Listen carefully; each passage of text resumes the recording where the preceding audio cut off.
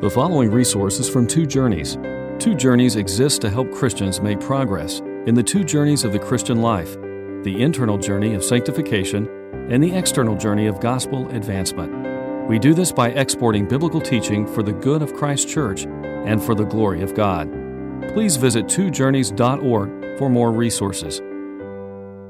We've looked in a pretty quick way at 1 Corinthians 12 through 14, and there's always more we could do. We've certainly begun with Ephesians 4.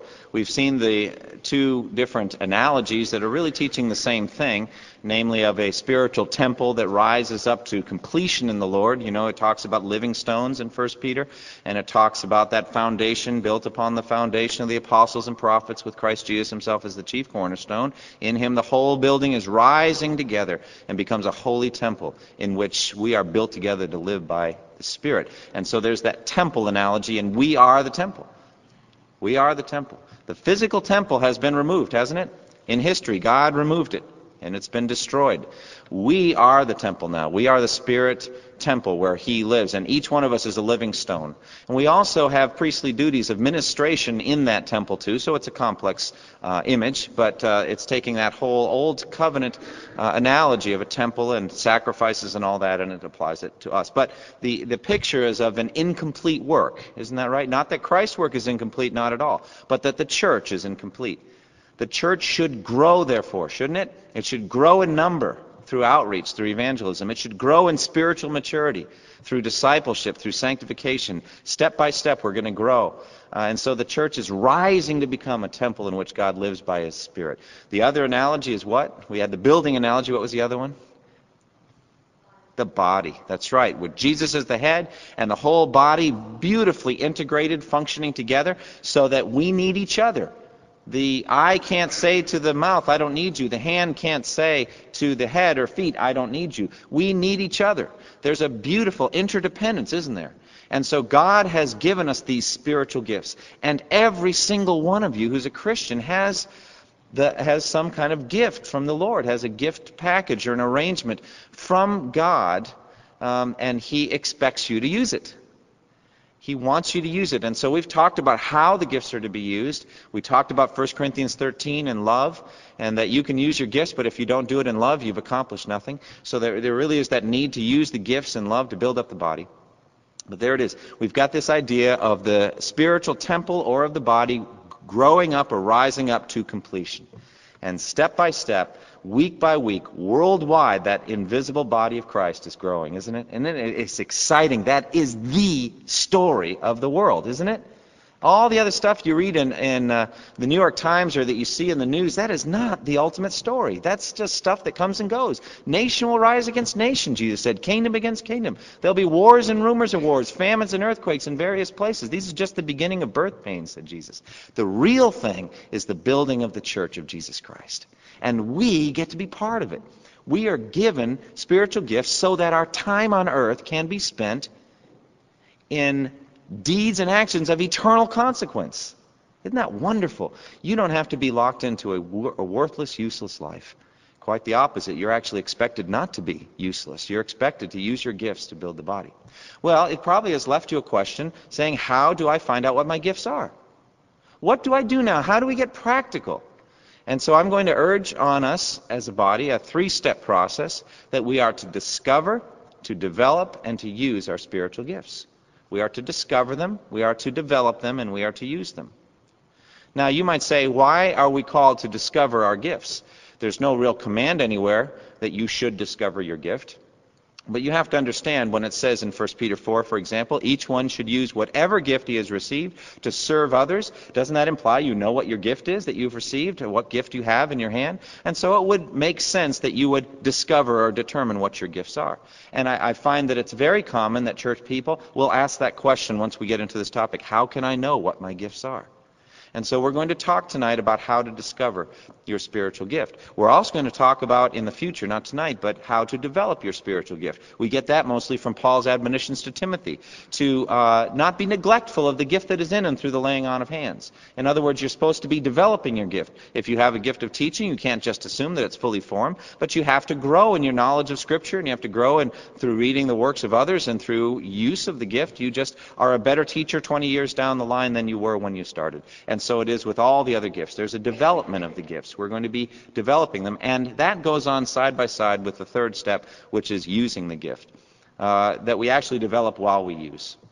And I actually would say that we also discover a lot while we work too, don't we? As we do things in the church, you start to see the ways that you are blessing the body, and the body confirms to you those gifts, or urges you to look in a different direction. That's okay. I mean, that's fine. We need to speak the truth to each other, and that's fine. But there is this process. Now, I want to begin with Romans 12, but I just can't start at Romans 12. I have to start at Romans 11:33. Any chance I get to read this doxology, I love to read. Now, we are going step by step through Romans, aren't we?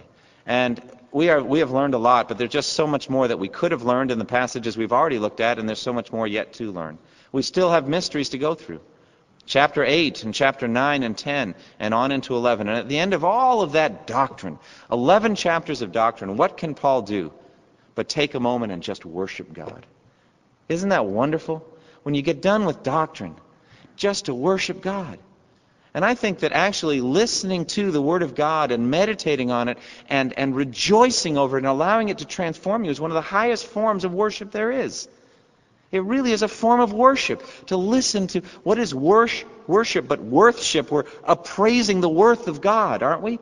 And we're sensing how much God is worth to us. And what are His plans and purposes worth to us? And we say, oh, they are the highest and greatest value in this world. And so Paul just stops at the end of all this theology.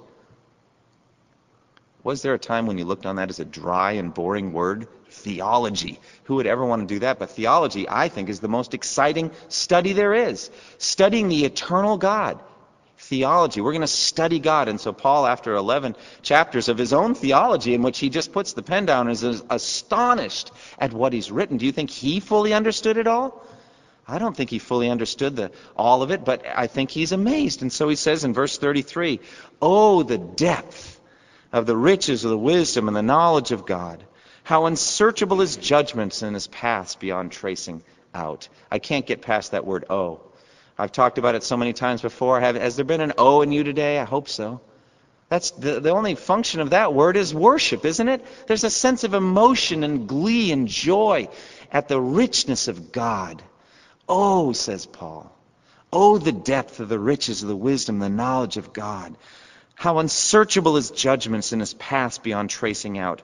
You can't figure out what God is doing. His ways are not our ways. His thoughts are not our thoughts. As the heavens are higher than the earth, so are His thoughts higher than our thoughts, and His ways higher than our ways. And Paul says they're beyond tracing out. You can't figure out what God's doing. You can't trace out His paths. Who has known the mind of the Lord, or who has been His counselor? Who has ever given to God that God should repay him? Will God ever owe you anything? And when you use your spiritual gifts, you may be tempted by the devil to think that God is in some position of debtor to you. You owe Him everything. All the things you have come to you from grace. God never owes anyone anything. Who has ever given to God that God should repay him? For from Him and through Him and to Him are all things. Does that include you? Are you from Him? Do you exist from Him? Were you not created? Were you not knit together in your mother's womb by the hand of God? Did He not breathe your soul into that unformed substance so that you became a living being? And did He not redeem you also by the gospel? Did He not create you out of nothing spiritually as well? From Him you are. From Him and through Him and to Him are all things. That's a kind of a motion verse, isn't it? It comes from Him, it operates through Him, and it goes back to Him. Isn't that wonderful? From Him and through Him and to Him are all things. To Him be glory forever. Amen. Okay, well that amen means I'm at the end of my doctrinal section. Now I'm going to get to practical application. We're at the application part of the sermon. But you notice how Paul is. He always gives you doctrine first before he tells you how you should live, right? And so he gives you 11 chapters of solid doctrine, and now he's going to tell you how you should live. And so he does it in verse 12, verse 1 through 8. Let's read it together and look at it. "Therefore I urge you, brothers, in view of God's mercy, to offer your bodies as living sacrifices, holy and pleasing to God. This is your spiritual act of worship. Do not conform any longer to the pattern of this world, but be transformed by the renewing of your mind. Then you'll be able to test and approve what God's will is, his good, pleasing, and perfect will. For by the grace given me, I say to every one of you, do not think of yourself more highly than you ought, but rather think of yourself with sober judgment in accordance with the measure of faith God has given you. Just as each of us has one body with many members, and these members do not all have the same function, so in Christ we who are many form one body, and each member belongs to all the others. We have different gifts according to the grace given us. If a man's gift is prophesying, let him use it in proportion to his faith. If it is serving, let him serve. If it is teaching, let him teach. If it is encouraging, let him encourage. If it is contributing to the needs of others, let him give generously. If it is leadership, let him govern diligently. If it is showing mercy, let him do it cheerfully. So this passage is about spiritual gifts, isn't it? And I include that famous first two verses here, and I really do connect the two. So this is, I believe, the best section or the best passage in the whole New Testament on how we discover our spiritual gifts. How do we find out what our gifts are? Paul is answering that question among other things in this passage. And he's telling us how we should discover, and then secondly, how we should use our gifts. Let's begin in verse 1. It says, therefore, the word therefore connects what he's about to say to all the doctrine that we have learned up to this point. And what is that doctrine? Well, we review it every Sunday morning. That we were sinners saved by grace, that we had no hope of salvation, and that if God had not moved, we would be lost. We would be dead in transgressions and sins, it says in Ephesians. Romans 3 is very graphic about how all of us have sinned and lack the glory of God. And so, based on all of that, the whole salvation plan, in all of its glory and its majesty, based on all of that, therefore, in view of God's mercy, I urge you. There's an urging here. There's a sense of obligation, a sense of debt. Now, I don't want you to think of debt, because we already said that, that in effect, if we have a debt mentality, there's a sense of transaction between us and God, which is totally apart from grace. It's something that we would not want to understand. That God doesn't owe us anything, and that we cannot pay God back for what he's done. We have to get away from thinking that we're going to use our spiritual gifts to pay God back for what he did for us in Christ. Can you pay God back? Is it not an insult to him to try to pay it? We absolutely must not pay God back. But yet, that does not mean there's not a sense of obligation. And Paul uses this frequently, doesn't he? Therefore, brothers, he says in Romans 8, we have an obligation, but it is not to the sinful nature to live according to it. So there is a sense of obligation. We should live a certain way. That's what he's saying. I urge you, in view of all of what God has done, to live a certain way. And what does he say? Well, you should offer your body as a living sacrifice, holy and pleasing to God. Now, this is very similar to Romans 6, isn't it? Do not present the parts of your body to sin as instruments of wickedness, but rather offer yourselves to God as those who have been brought from death to life, and offer the parts of your body to him as instruments of righteousness. Is this not the same teaching? It's the exact same teaching. Romans 6 and Romans 12 teach the same thing. You are to present the members of your body to God as instruments of his work. Your hands, your feet, your eyes, your brain, your mouth, all the parts of you are tools for the advancement of the kingdom of God. And he's going to use you in a mighty way. He's going to use you in a powerful way as you have presented yourself to God and as you present the parts of your body to him. So he's saying, you're going to offer your bodies as living sacrifices. Now, this is very different than the old covenant, isn't it? What's the difference between this and the old covenant? What was offered in the old covenant? Sacrifices that were dead. Once for all, right? They're dead and there's nothing else. But you are alive forever. You are eternally alive. And so therefore you can be constantly offered up to God. Look back, if you would, for a few moments at Romans chapter 8. Toward the end of Romans 8, we see some marvelous things.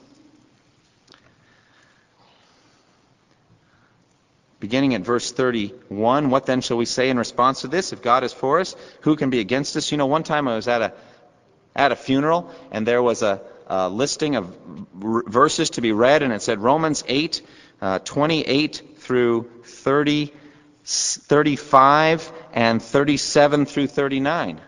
And I said, wait a minute, one verse was left out. What verse is it? Well, it's that one in the middle. That one about being a sheep for the slaughter all day long, right? Well, that's what it says. What then shall we say in response to this? If God is for us, who can be against us? He who did not spare his own Son, but gave him up for us all, how will he not also, along with him, graciously give us all things? Who will bring any charge against those whom God has chosen? It is God who justifies. Who is he that condemns? Christ Jesus, who died, more than that, who is raised to life, is at the right hand of God and is also interceding for us. Who shall separate us from the love of Christ? Shall trouble or hardship or persecution or famine or nakedness or danger or sword?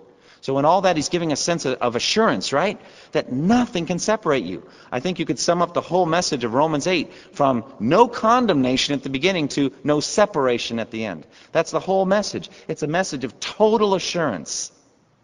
But then he says in the middle of this message of total assurance, as it is written, for your sake we face death all day long. We're considered as sheep to be slaughtered. Well, whoever chose the verses for that funeral thought that was inappropriate and a little negative. But I think you can't understand these verses unless you understand that one. There is a context for the secure power and strength and keeping of God, and that is that we are in a hostile world that hates our faith, and that we're going to be out on the front lines, aren't we? We're going to be doing things for God, and that we're going to be facing death all day long. We're considered sheep for the slaughter, and not just by the world, but by God himself. He's going to be pouring us out. Like Paul said, I'm already being poured out like a drink offering, and the time has come for my departure. God is going to use you. He's even going to use you up on earth. Why? Because he knows you have eternal life. And so he's going to take you and he's going to use you every day. And if you don't have this mentality of all day long, I'm like a sheep for the slaughter, you will do less for the Lord than you should. You'll hold back from things that God wants you to do. Say, that's too hard. That would mean this. Or somebody won't like me. Or some other thing. You're going to hold back. God says, think of your life on earth as a life of sacrifice. A life of taking up your cross and being willing to die. And if you do, you will accomplish all these things. So go back to Romans 12. There's that picture of all day long we're considered sheep to be slaughtered. What does it mean all day long? Well, it's the same thing as being a living sacrifice. All day long you're sacrificed. You die and you die again. Paul says, I die daily. I die every day. And guess what? Behold, I live. I'm alive again. To give again. Day after day I'm alive and I keep dying. So he's saying we're a living sacrifice, holy and pleasing to God. This is your spiritual act of worship. Is this not your highest form of worship to God? To present yourself fully and say, I am yours to command, and everything you say, I will do. And so that word offer that we already looked at, we saw it earlier in Romans 6, remember? We're going to offer, we're going to present the parts of our body to him as instruments of righteousness. Do you remember where we saw that in terms of the statement made by Jesus the night that he was arrested? You remember? Simon Peter pulled his sword. I've talked about this before. And he wanted to save Jesus from being arrested. He wanted to save Jesus from going to the cross. If he had saved Jesus from going to the cross, he would be eternally condemned. We don't know what God's doing, do we? We don't understand God's ways. His ways are so much higher than ours.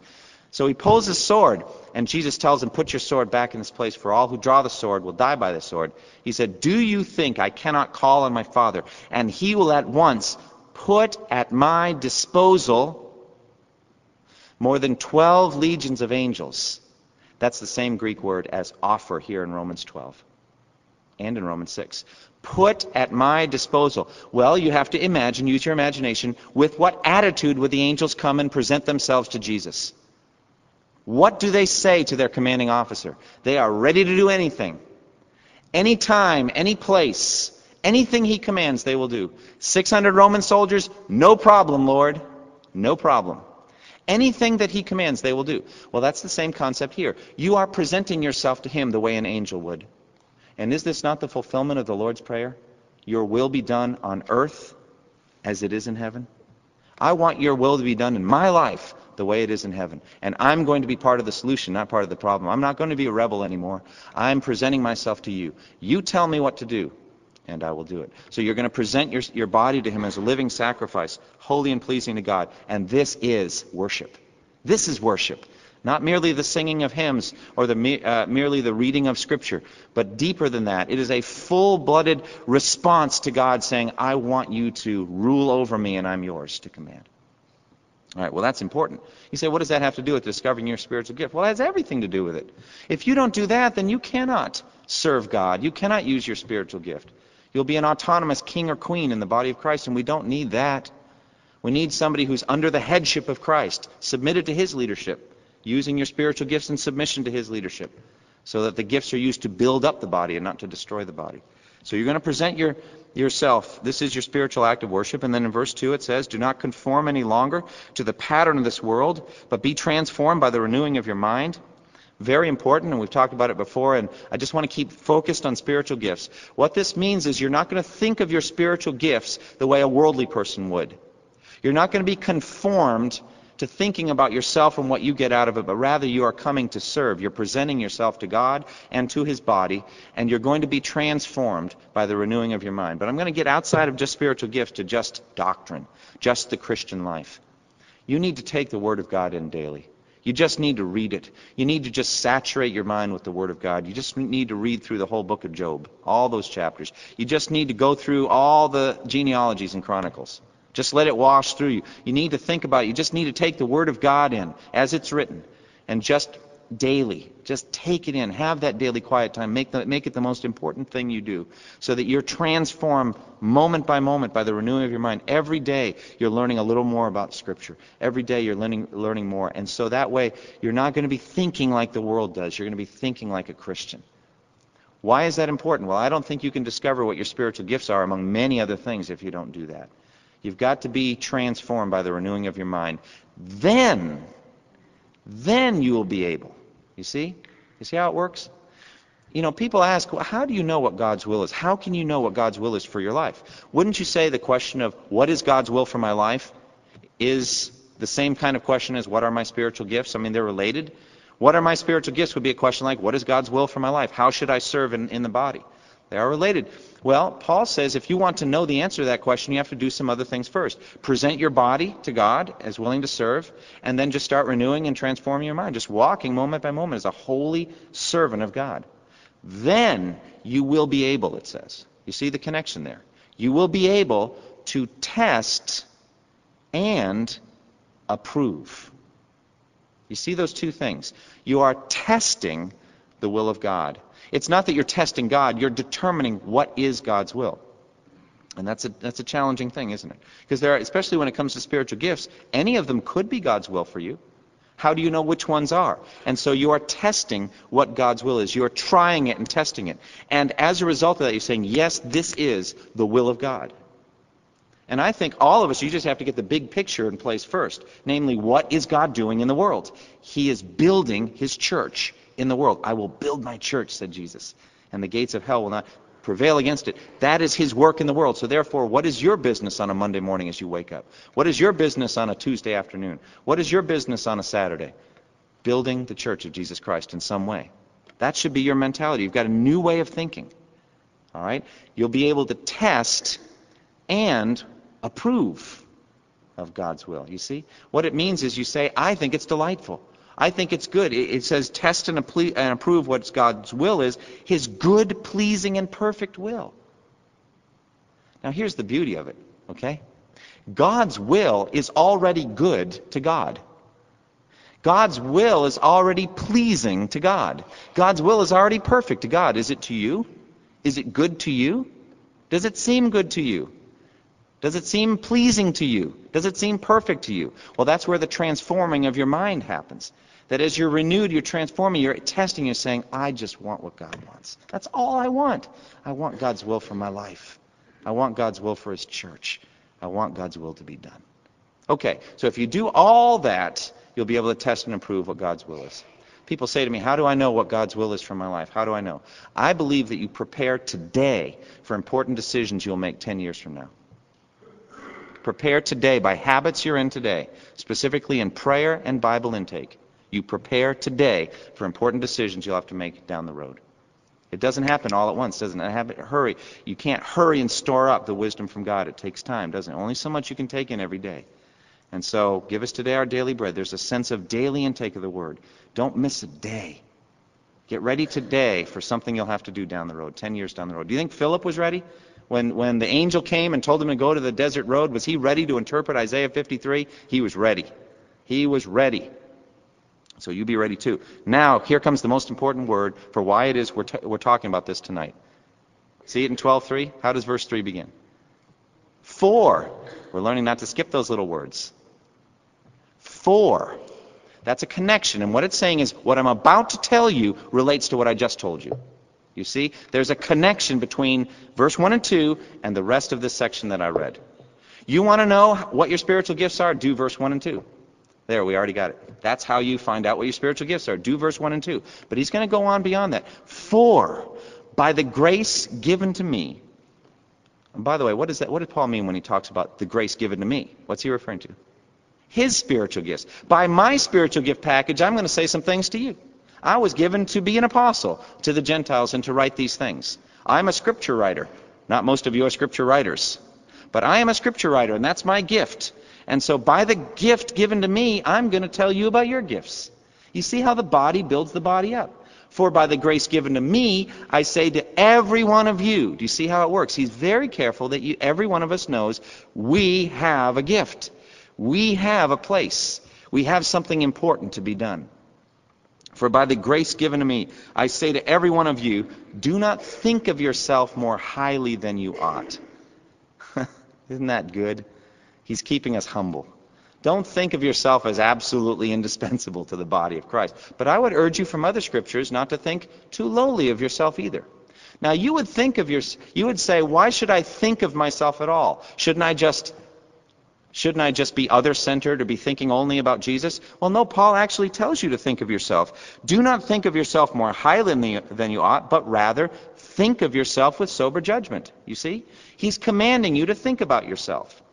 And I think in terms of the spiritual gifts, he wants you to look inward with the light of the Scripture and the Holy Spirit and that wisdom that we get, good, pleasing, and perfect will. We look inward and say, what have you put here, God? What's in there? What did you give me? So think of yourself, but always with a view toward humility. You see? Don't think of yourself too highly.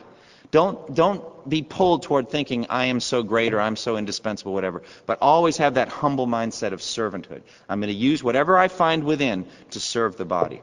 Do not think of yourself more highly than you ought, but rather think of yourself with sober judgment. Isn't that right? Assessing and thinking properly with a sense of sobriety, a sense of seriousness, sober judgment. You're testing yourself. Sober judgment in accordance with the measure of faith God has given you. Now again, we get this word measure. This is the same thing we got in Ephesians 4. In Ephesians 4, Paul says that each of us has a measure as the gifts are apportioned out according to the metron, it says in Greek, in Ephesians 4. According to the measure of Christ, we get these spiritual gifts. Here we have that measurement language again. We have some things measured to us, you see? And it's a proper scale and scope for the work he has in mind for you to do. Some things we get without measure. Right? Like grace for salvation and forgiveness comes without measure. The Holy Spirit, it says in John 3, comes without measure. There's no measure to the Holy Spirit, but the gifts are not without measure. There's a limit to it. There's a proper scope for yourself in the body of Christ. So according to the measure, and why does he say the measure of faith? Because isn't all of this stuff only perceivable by faith? We're talking about stuff you can't see. You can't see your spiritual gift. You can't take it off like a holster or something at the end of the day and put it on a table. You'll never do that. It's within you and it's spiritual, you see. And so, according to the measure of faith, you're going to think of yourself with sober judgment. You see how it works? So the first comes with a sense of self-assessment of what God has put in you. Just as each of us has one body with many members, and these members do not all have the same function, so in Christ we who are many form one body, and each member belongs to all the others. So I guess what he's saying here is the same body analogy we got in Corinthians. You remember that? So there's a sense of diversity in unity, a sense that each of us has a different function. Because we've covered that before, I'm not going to put any more time to it tonight, except to say one thing. It says, each member belongs to all the others. Take the word member out and put the word gift in. You see what I'm saying? Each gift, each capability belongs to everybody else. What does that mean? It means your gift belongs to us all. Isn't that beautiful? Doesn't that give you a sense of belonging, a sense that you are vital and important? Now, we're not going to think too highly of ourselves, but not too lowly either. Each of our gifts belongs to the whole group, and we need them, don't we? We need you to use your gifts. I'm imploring you. Paul urges us, in view of God's mercy, to use our gifts. He's urging us to bring that gift that doesn't just belong to you, but it belongs to everybody. Use it. Each member belongs to all the others. And then he says very plainly in verse 6, we have different gifts according to the grace given us. That's about the plainest language you can get. We are talking about spiritual gifts, and we just have different gifts according to grace. Now, he just gives us a list at this point and just tells them how they should be using their gifts. Isn't it interesting how every single list of spiritual gifts is different than every other list? I think they're only ever meant to be suggestive. I don't really know what they all are. But this is the process that we go through theologically to discover what our gifts are. It really is a very spiritual process of presenting ourselves to God and a transforming, a renewing of the mind, reading over 1 Corinthians 12 through 14, reading over Ephesians 4, reading over 1 Peter 4, reading over Romans 12. And as you read them over, you start saying, God, what have you put in me? What did you do? I want to do it. I want to use my gifts. And then he starts saying, all right, get busy. Use your gift. He says, if a man's gift is prophesying, let him use it in proportion to his faith. I think better translation would be in proportion to the faith. In other words, prophecy had to come in and line up with what we already had, right? It couldn't contradict, or else it would be one of those false spirits. And so as you prophesy, be sure it comes down in proportion to the faith that we already have. Let him do it in proportion to what we've already received from God. If it is serving, let him serve. What serving means specifically is just taking your gifts and just presenting them in a marvelous way. And there's so many of you, I think, probably have this gift, among others, the gift of servanthood, the ability to take yourself, all of your things, in a very humble way and just present them to the body and to other individuals.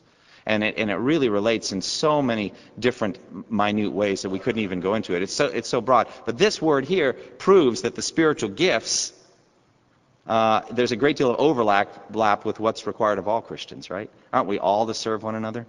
And then as he keeps going, if it is teaching, let him teach. We need the teachers to teach. If it is encouraging, let him encourage. We need the encouragers to encourage. If it is contributing to the needs of others, let him give. And he adds the word generously. And here we get a little bit of that 1 Corinthians 13 flavor, right? It's how you do your gift, not just that you do it. Give lavishly. Give generously, as to the Lord. And then he says, if it is leadership, let him govern diligently. If it is showing mercy, let him do it cheerfully. What a great word. Cheerfully, gladly, a sense of gladness. Well, there's a lot more we could say about that at the end, and I'm going to talk more about those verses specifically in the future. But this section right here, I'm pointing your attention to Romans 12, 1 through 8, on the how-to in terms of discovering your gifts. How do you do it? Romans 12, 1 through 8 gives you insight. I want to urge you, discover your gifts, develop your gifts, and use your gifts for the body of Christ. Thank you for listening to this resource from twojourneys.org. Feel free to use and share this content to spread the knowledge of God and build His kingdom. Only we ask that you do so for non-commercial purposes and in accordance with the copyright policy found at twojourneys.org. Two Journeys exists to help Christians make progress in the two journeys of the Christian life, the internal journey of sanctification and the external journey of gospel advancement. We do this by exporting biblical teaching for the good of Christ's church and for the glory of God.